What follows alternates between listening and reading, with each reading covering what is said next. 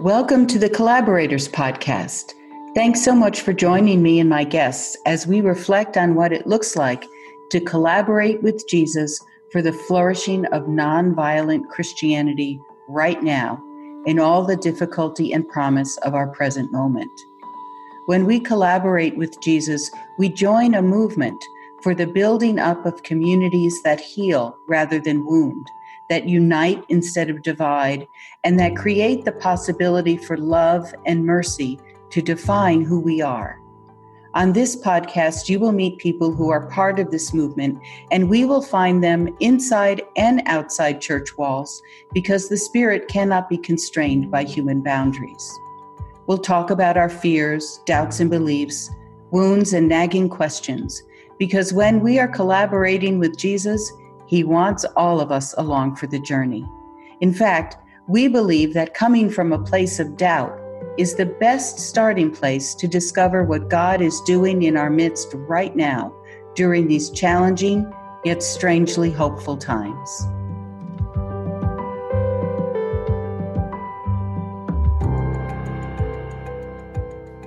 I'm your host, Suzanne Ross, and in this episode, we'll be talking with Dr. Vanessa Avery.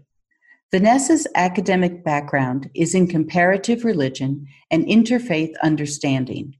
She is also a Jewish scholar who loves discussing her sacred texts, and we have had many wonderful conversations with her over the years at the Raven Foundation. Professionally, Vanessa has devoted herself to building understanding and nurturing community. Back in 1998, she began the first organization in the country focused on education and coaching in religious diversity in the workplace. Today, she is director of Sharing Sacred Spaces, an organization that builds local interreligious communities in cities around the world. Her work, no matter the context, is to open minds, reduce bias, and to create inclusive, diverse, and thriving cultures. The Collaborators Podcast is a production of the Raven Foundation, and this episode is brought to you by Girardian Reflections on the Lectionary, written and hosted by Raven Foundation friend and mentor, the Reverend Paul Nectarline. Paul offers pastors and seekers resources for understanding the Bible anew through the mimetic theory of René Girard. The site offers commentary on lectionary readings, online events, and information on how to bring Paul's discipleship seminars to your community.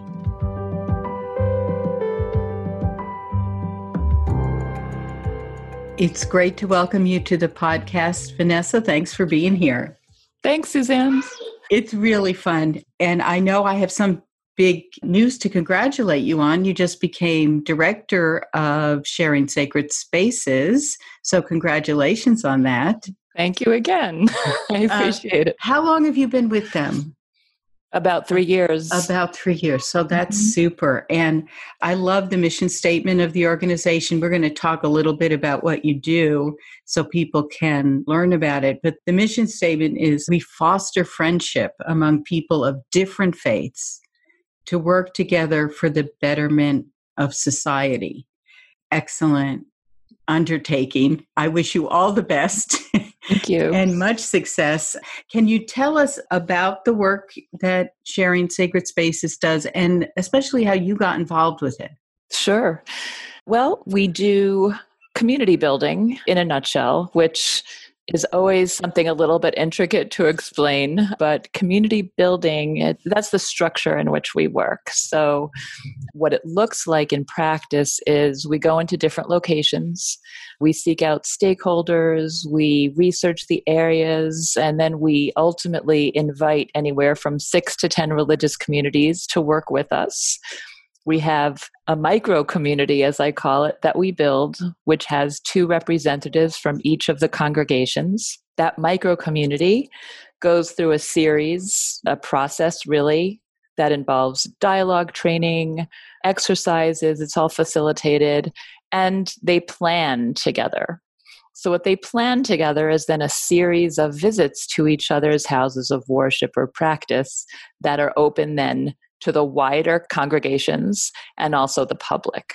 So we start with this core group, and then we go through all of the different visits, and we bring in the 8 congregations more largely and the public through those, right?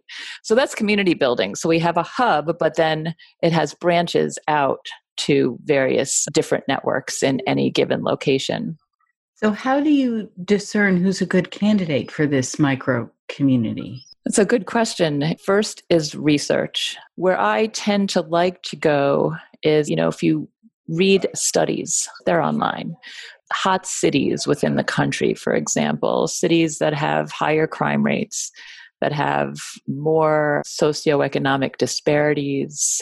These tend to be cities where we could make more of a difference, but they also need to be diverse. And we look at the demographics and we try and at least have congregations that represent the demographics to some degree. Not all congregations are able to do this work. They don't have the bandwidth and they have other issues they need to focus on. Mm-hmm. But we at least try to invite those congregations in that can, and we're mostly successful. Well, they obviously must have a passion for building bridges, for bridging divides, I guess you might say. What's interesting is that you say you don't hold typical interfaith events, that you're building mini movements, which I just love that phrase, especially right now in the climate we're in, where there's movements for social change all over the place, and they're big. People are looking for big solutions. And so the thought of a mini movement feels very interesting. Well, we're mini now. Who knows what we'll be? Yeah, right. But for now, I guess we're mini because we are in 3 different locations. And we had done one in Chicago as well. We did our pilot in Chicago. And they're still operative, doing events together, those congregations. So maybe I could say we're in 4 locations. But the movements still, I guess, feel somewhat, that we're in control when we then have enough locations that people start, initiating really on their own. I guess we can call ourselves a big movement. But I think right now, because we have one city in New Haven that's going into the 3rd year of the program, they're actually in what is phase 3, as I call it, which is the civic action movement. The other 2 cities, one is just about halfway through their 1st year, and then Toronto just launched a few months ago. So they're just in the beginning of the movement, so to speak. I mean, obviously it's very local. They're taking on local issues and local problems, it sounds like. Yeah. So then you're doing, I guess it sounds like a little bit of capacity building or training for people to know how to engage. So are people engaging to try and change policy? Are they working for political change? What kinds of changes are captivating the groups you're working with? Well, New Haven right now is in their project phase, and we all met together and I asked them about the issues, and we go through a set of categories as well. People named a number of different things, from helping people with their finances, through education, to going into schools and educating on religious difference. What they wound up with was establishing a protocol for responding to hate against religious groups or people. So this was shortly after the Pittsburgh shooting at the Tree of Life Synagogue. Mm-hmm. And there were a couple of other things that happened. A mosque in North Haven, right north of New Haven, was burned down intentionally by an arsonist. And so people really felt powerless about how to respond. What do people do? What's appropriate for the different religious communities? What is helpful and supportive? And these were the questions that came up. So we've spent the last about 9 months going through our tour of religious communities to learn about their responses to hate, both from a spiritual point of view, but also from a very practical perspective. What do they do to respond? So we've been learning a lot. So that's what the New Haven community is working on. We just rolled it out because there have been 4 definitive hate crimes around the country, 2 actually in New Haven. And we weren't quite ready with our protocol, but the world forced us to bring it into being, at least in some kind of action. And so we did jointly write letters to each of those 4 communities. And so far we've gotten really just very moving responses, of thanks. And so I feel like at least we're on the right track in what we're doing. Yeah, that's wonderful. I mean, it does help raise awareness. I know I'm a Christian, you're Jewish, and the Christians sometimes can't quite understand the sense that you don't feel safe when you go to worship, especially after violent attacks, wherever they are in the country. My congregation shared space for a while with a Jewish congregation, and it really did help raise that awareness of the very different ways in which we're present in our public spaces. So I think that's so interesting that you're going to each other's public places of worship. How does that work? Like, how does that help facilitate understanding and especially friendship? Because friendship seems to be a sort of a key element that you're trying to foster. Yeah, that's a great question. I have a couple of responses, I guess, to that. The first is, why do we go to each other's spaces? Well, I like to always offer that opportunity because I think many people have fear of going into the worship space of another group. And so simply providing a structured program, we have the same elements in every program. So when people join us, they know exactly what to expect. And they see a lot of the same people because it's the 8 congregations together. The micro community is always there. So they see the same faces. They become comfortable in asking their questions. And they know that I'm there to facilitate. And so far, nothing really has gone wrong, but I'm there in case it does. If anything comes up that's like very emotional or just a kind of deep-hearted issue. So that's one reason, really, to offer the opportunity. But I also love this idea of spatial learning. What are the meanings in our spaces? And you can look at it architecturally. So you look at symbols. Why is a mosque configured the way it is? And these go back, to historic times as to why the buildings have developed the way that they have and what are the meanings in those spaces. And oftentimes there's something called faith clash. So when you go into a space, which is necessarily boundaried to express a religious point of view, your own faith might clash with the space that you're sitting in. So, for example, as a Jewish person going into a Catholic space, you take a seat in the nave. And nave, of course, it's a shipping word. It comes from the word ship, right? Naval. So when you're sitting in this ship, so to speak, and the ship is meant to be pointing to front center, which is where the crucifix is placed. So you're on a ship moving toward a Christ, the Savior. That's the meaning in that space. So when you walk in there, you're immediately confronted really with, well, this is not my ship. How do I feel sitting here? Is it okay? And this causes a sense of self-reflection, but it also shows you the system of another faith tradition, and it creates an opportunity to discuss those feelings simply through entering another space. That's what I call a kind of spatial learning. But you mentioned friendship too. And, if you look up friendship in the dictionary, it often has things like someone you've known for a long time, someone you're fond of, perhaps someone you trust, mutual support, hopefully, things like that, someone you enjoy being with. But there are different kinds of friendships too that you certainly may have a lot of commonalities, but there are friendships where there are perhaps very deep differences in values or belief systems that are so important to our growth and our maturation. They're often transformational kinds of relationships where those friendships, spending time with people, they'll not let your beliefs just lay where they are, but they'll cause you to think about why you think that way.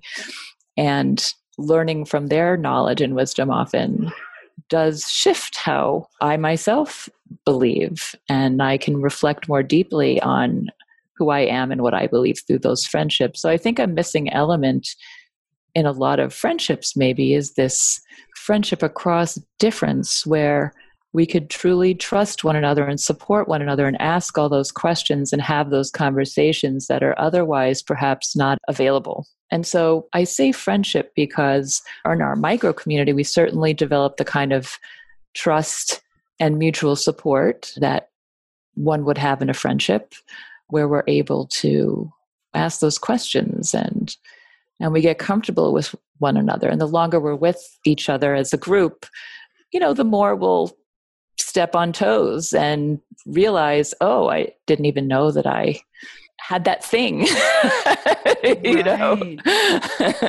You get very comfortable.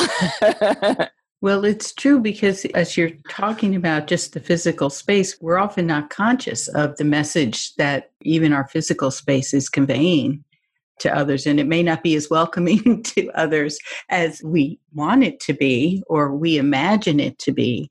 And not being afraid to have your beliefs questioned, I think, is probably an important thing that you put out front, of saying there's going to be a lot of questions.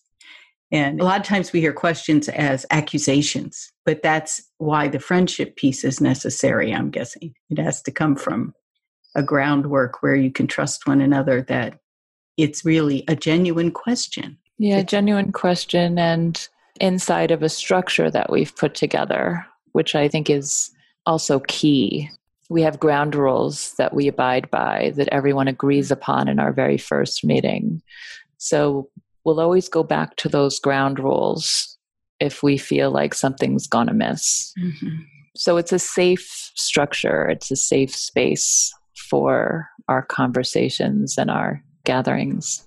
Yeah, that's great. I'm reminded of an interfaith dialogue we had with another Jewish congregation in our town, and our pastor was up there with their rabbi and fielding questions. And the members of the Jewish congregation were absolutely stunned when our pastor said, "We don't blame you for the crucifixion. We don't. It's nothing to do with." And they were just like blown away by that. And it makes me want to cry a little bit, but it's those kinds of obstacles to entering each other's space, really, whether it's physical or spiritual or whatever. I feel that your work is designed to overcome those sorts of things. So I want to thank you for doing it. And I do want to talk a little bit about how you got involved in this work, and especially how your faith has informed how you've gotten into this space. Can you talk a little bit about your relationship with God right now? Where is it? Is there a word or a phrase you can use to describe it? And then, of course, you can say much more about it. But well, I had to think about that, actually. When you had first sent me that question, I read a lot of Jonathan Sacks, the former chief rabbi in the UK. And I remember a quote from something that he had written, which I think was from W.H. Auden. And the quote was, "We must love one another or die." And I think we're capable. I think we can. I think love also has many facets. Love has to include things like justice. Love has to include things like the hard truths. And I say truths because we have different truths as a human race. But I think the context is always love for me. And I think that expresses my relationship for my faith the best way that I could put it. There's one other facet that's really important for me, and that's the Jewish notion of tikkun olam, which is repair of the world. It's a very central Jewish notion, but, in line with this, I think as an adult at least, I've always asked, well, what can I do? What can Vanessa do, to make a difference and make an impact? And I think that's always what I've really wanted to do. I didn't really know it perhaps until a little bit later in my life, but I've always consistently tried to, and my faith, I think, is wrapped up in listening to the world and trying to figure out what I need to do given who I am and my experience. So it's very action oriented, if you will. Yeah. Is that kind of what drove you into this work, I'm guessing? Yeah. I mean, back in 1998, I graduated with my third degree in religious studies, and I was considering a PhD, but I wasn't going into one just yet. And I was listening to the world, and there was a lot of cultural diversity training going on at that point in companies around the country. And I was curious about it, really. So I interviewed a number of cultural trainers. I asked them about how they conduct trainings on religious diversity, and they all said, we don't. So I said, well, I will. And so I started my company in 98 to focus on religious diversity. I did that for many, many years. And I see that the world really was listening to my response.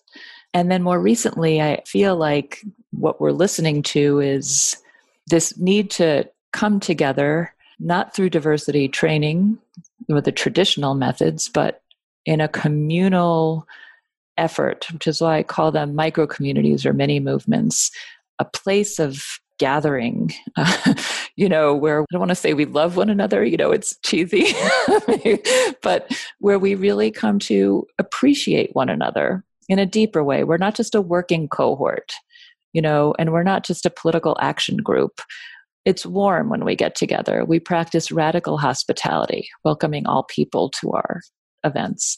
Even virtually, we try. It's harder. We don't have the great food that we normally do either. But, that to me is very, very important.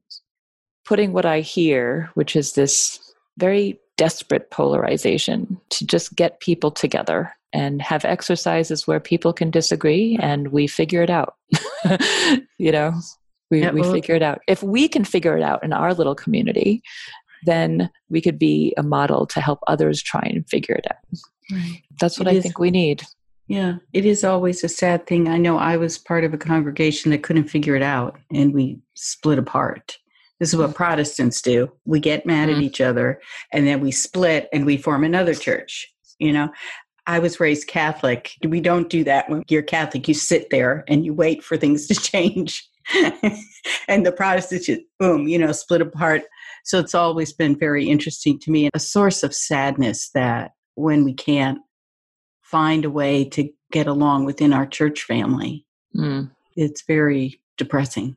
But I guess sometimes, it's not always going to work. I wanted to ask you, it's just coming up in my mind of what are some of the misconceptions, if you will, that Christians have about Jewish people and how they practice their faith. I just remember being in one of these interfaith dialogues and asking the Jewish people in the group, what do you believe? And they're like, I don't know. What do you mean? What do I believe? And we were shocked. Like, well, we have our statement of faith, and if you want to become a member, we tell you what you have to believe. And the language didn't resonate. And I'm wondering if that is something that's common, or are there other things where there's really language barriers or cultural barriers to understanding? Yeah, I think that's one of the biggest misconceptions. We're really a religion of practice, and our different, if you want to call them denominations or branches, are because we believe in different levels of practice, not because we necessarily believe different things. So yeah, you could be an agnostic and be a Jew. You could be an atheist and be a Jew.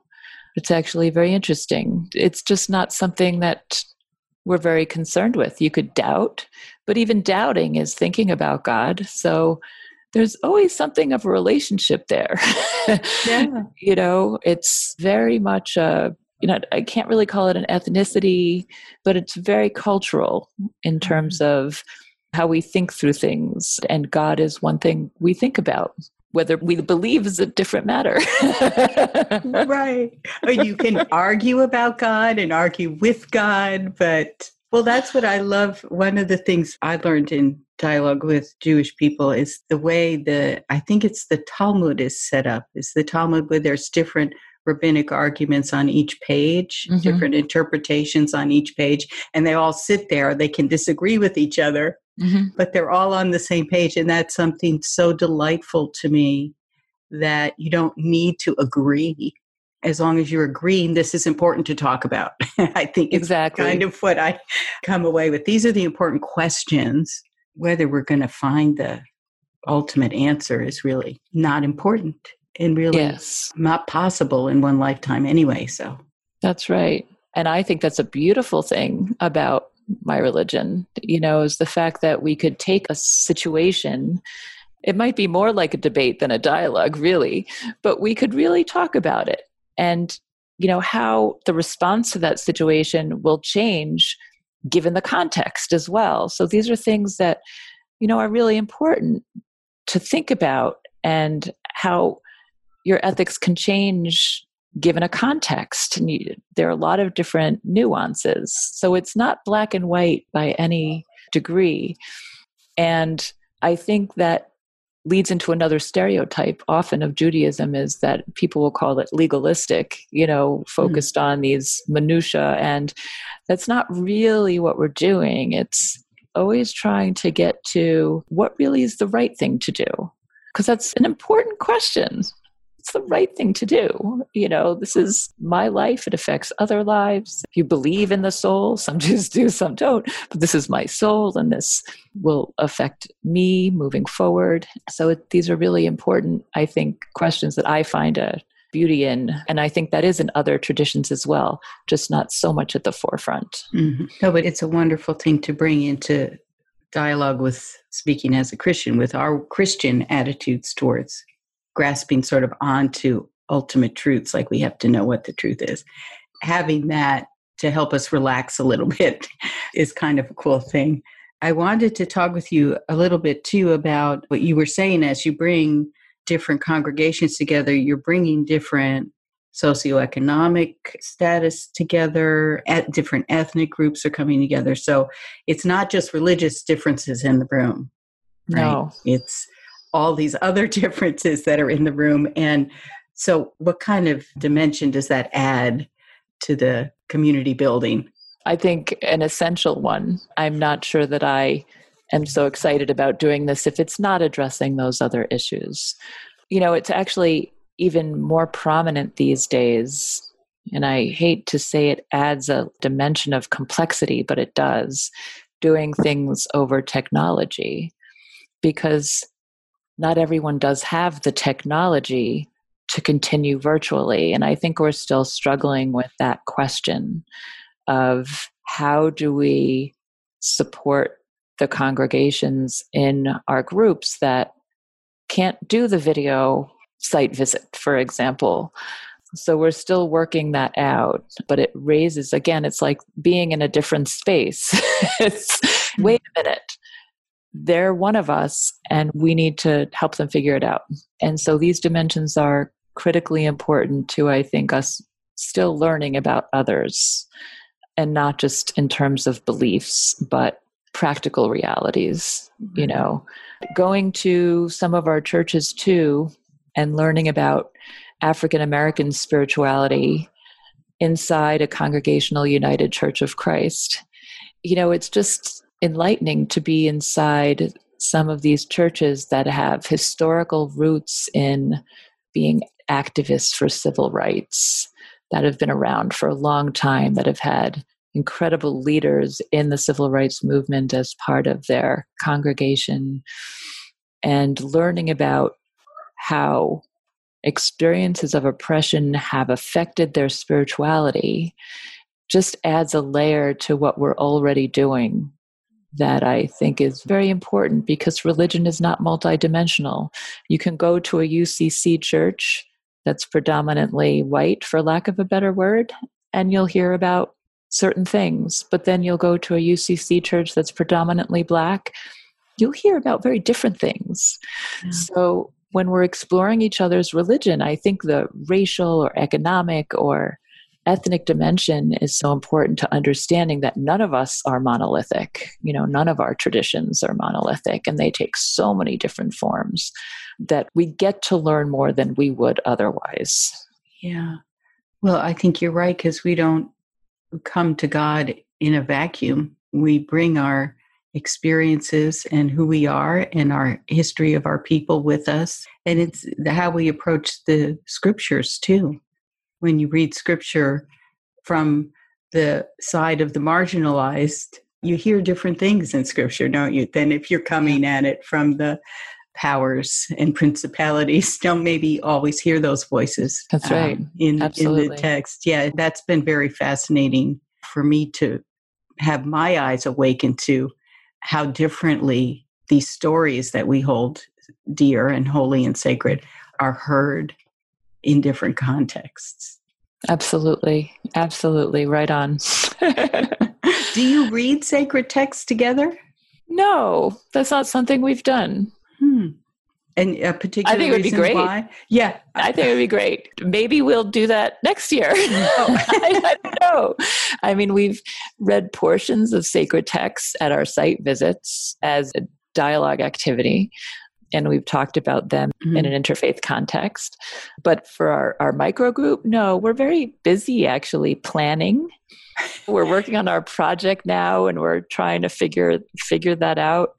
And, we're actually very busy in our meetings. And then there are the actual exercises that I facilitate for them that try and move people to a certain space. It opens up conversations to get a little bit deeper. It's an exercise so people can feel safe in an exercise, but we explore things like stereotypes and bias and, public expressions of religion, and we do various things like that. So it would be great to study sacred texts in one way. I know there are groups that do that, but it's really not something that we do. No, interesting. What are your reaction to the movements for social justice that are happening right now in the U.S.? I mean, we've been struggling now with the legacy of slavery and racism, and I'm wondering, as you're watching what's happening in different cities and the response of different mayors and the federal government as well, what do you see going on there? What do you see that's going right? What could we be doing better? That's a big question. I know, but I need answers, Vanessa. Yeah. I can only speak personally. So first, I have no idea if what I read in the media is really what's going on. If I were in Portland, I think I would have more to say, for example, but I'm not. And so I read the media with skepticism. I try and read varied sources, but I just don't know. In general, I think we need change. We've needed change for a long time. I think protesting is one of the historic ways we've always achieved change. So we need to do that. I can talk about my work and what can we learn from what we've done to apply to this other kind of situation. We've had a lot of insights, certainly, that I've written about a little bit on our website. But I think this is exactly why New Haven chose its project. How do we respond when people experience hate? Because people feel powerless. And I know from a white person's perspective, what can I do? If it's not happening to me, what can I do for you? And I think a lot of white people have been asking that, really, what can I do for you? And there are varied answers, I think, on that. But at the end of the day, the one I've heard the most is act. Don't just read books. Don't just talk about it. Don't just send your good wishes, but act. How do we act? That's what we're working on. Right? So if a Catholic church has been set aflame or a Jewish community center has been vandalized with graffiti, we need to act. And we're working on the protocol. What we've done to this point is sent letters of solidarity. But it comes from our 8 religious traditions. The Buddhists stand with you and affirm who you are. And the Hindus stand with you, affirm who you are. And the Catholics do, and the Jews do, and the Muslims do. And this is incredibly powerful, I think, to at least be the recipient of an action that is hopeful. Mm-hmm. We plan to do more, but I think figuring out what those actions are. If you go to a protest, fantastic. In a pandemic, it makes some people unable to do that. Mm-hmm. But you can. Otherwise, what are those actions? Letters to your representatives, letters can be very powerful, but there are other things too. I think there have been a lot of companies stepping up, acting and doing things to try and combat any systemic racism. A lot of things are being done. Yeah. Well, and I think it's hard because it is a big problem and it's been going on for so long. Mm-hmm. And there's a lot of impatience, rightly so, I think. Mm-hmm.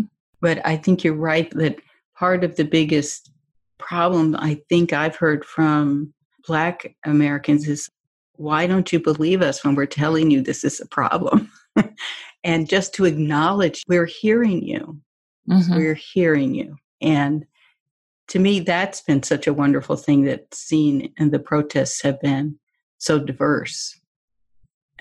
To see that coming across, we're in it with you, which is a whole different message, I think, than we've been sending for a bit, unfortunately. Yeah, working with the religious groups and watching what's going on there, which is also a historical problem. Mm-hmm. And I'm not talking for Jewish folks. I see the churches being set aflame as well and vandalized. And I've seen the mosques the same. So, I think all standing together, as many people that will do it, Mm-hmm. we have to stand in solidarity. Mm-hmm. And that is exactly, I think, the point is if you commit to doing that, and then I think action flows from there, whatever we can do. And there's resources within, I'm intrigued by 8 religious traditions, or however many you said you have, but there are, I'm guessing within each of those traditions, there's resources that call the adherents of that tradition into solidarity, into recognizing how, trying to find some non-Christian way of saying, God made us all and, we're all children of God. But I think that it's that idea present in a lot of traditions, I'm guessing.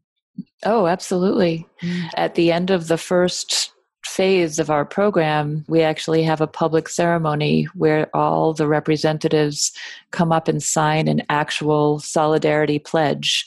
And they each come up to the podium and they state why, from their religion, they will stand in solidarity with the others. So you're absolutely right. They all have it within them. Yeah. And actually saying it is really where that power is, and then signing a commitment to it. Mm.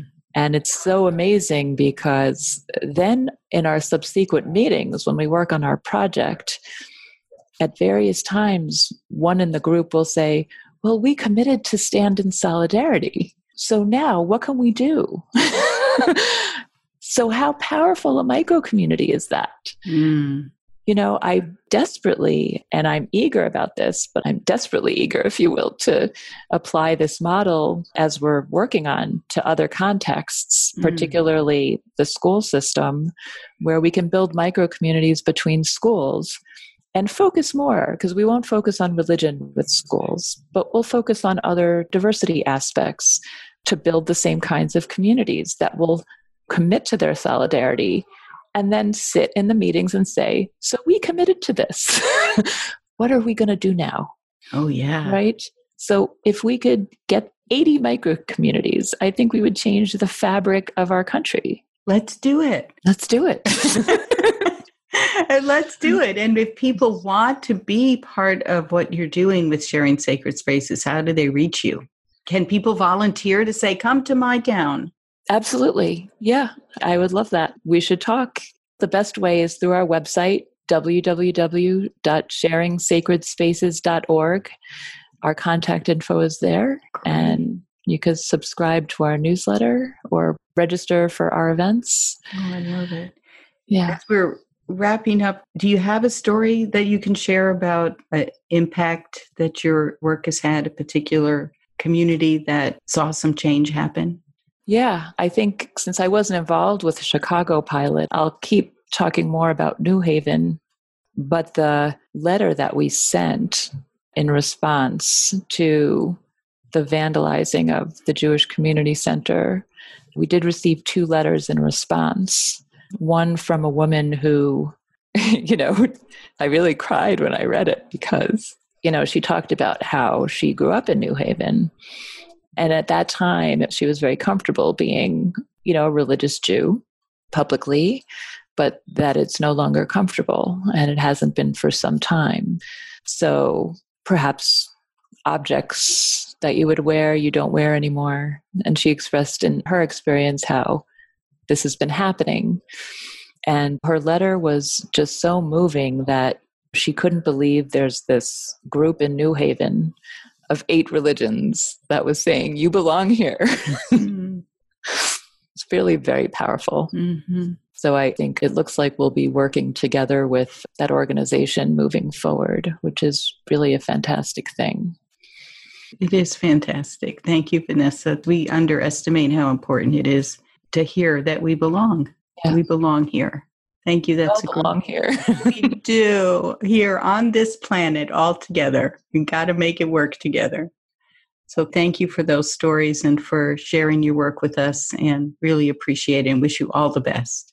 Thank you. Likewise, it's always great to be with you. Thanks, Vanessa. Living with uncertainty has never been my strong suit. I want to know that I'm right, that I'm doing the right thing, believing the right thing. I even need to be sure I'm loading the dishwasher the right way and that my husband is too. When I have to redo his so-called help, I try to do it without resentment because I have learned that it's my issue and not his. But I was raised to be good, and being good meant being right. I needed to hear Vanessa say that being Jewish is not about right belief or belief at all. It's about doing things in the world to make it better, and that you figure that out as you go. You figure it out trying to do things with other people who are trying too. When I think I know who is getting God right, or God forbid that I am in dangerous territory, because certainty that we are on God's side slams the door on relationships. Vanessa said that she tries to practice radical hospitality. Slamming doors is not radical, nor is redoing the dishwasher. That's what fear of being wrong leads to. Radical hospitality is entering into a space where you won't be sure what the right thing to do is. Do I kneel or stand? Do I walk over there or sit here? Daring to feel that you don't belong is the way to open the door to a new community to belong to.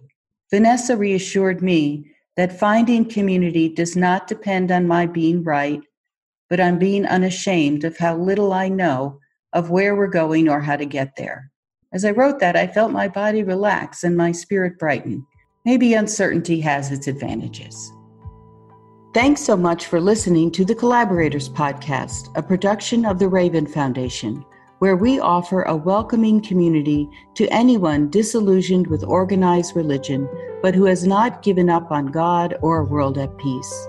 And many thanks to this episode's sponsor, Girardian Reflections on the Lectionary, where pastors and seekers can find resources for understanding the Bible anew through the mimetic theory of René Girard.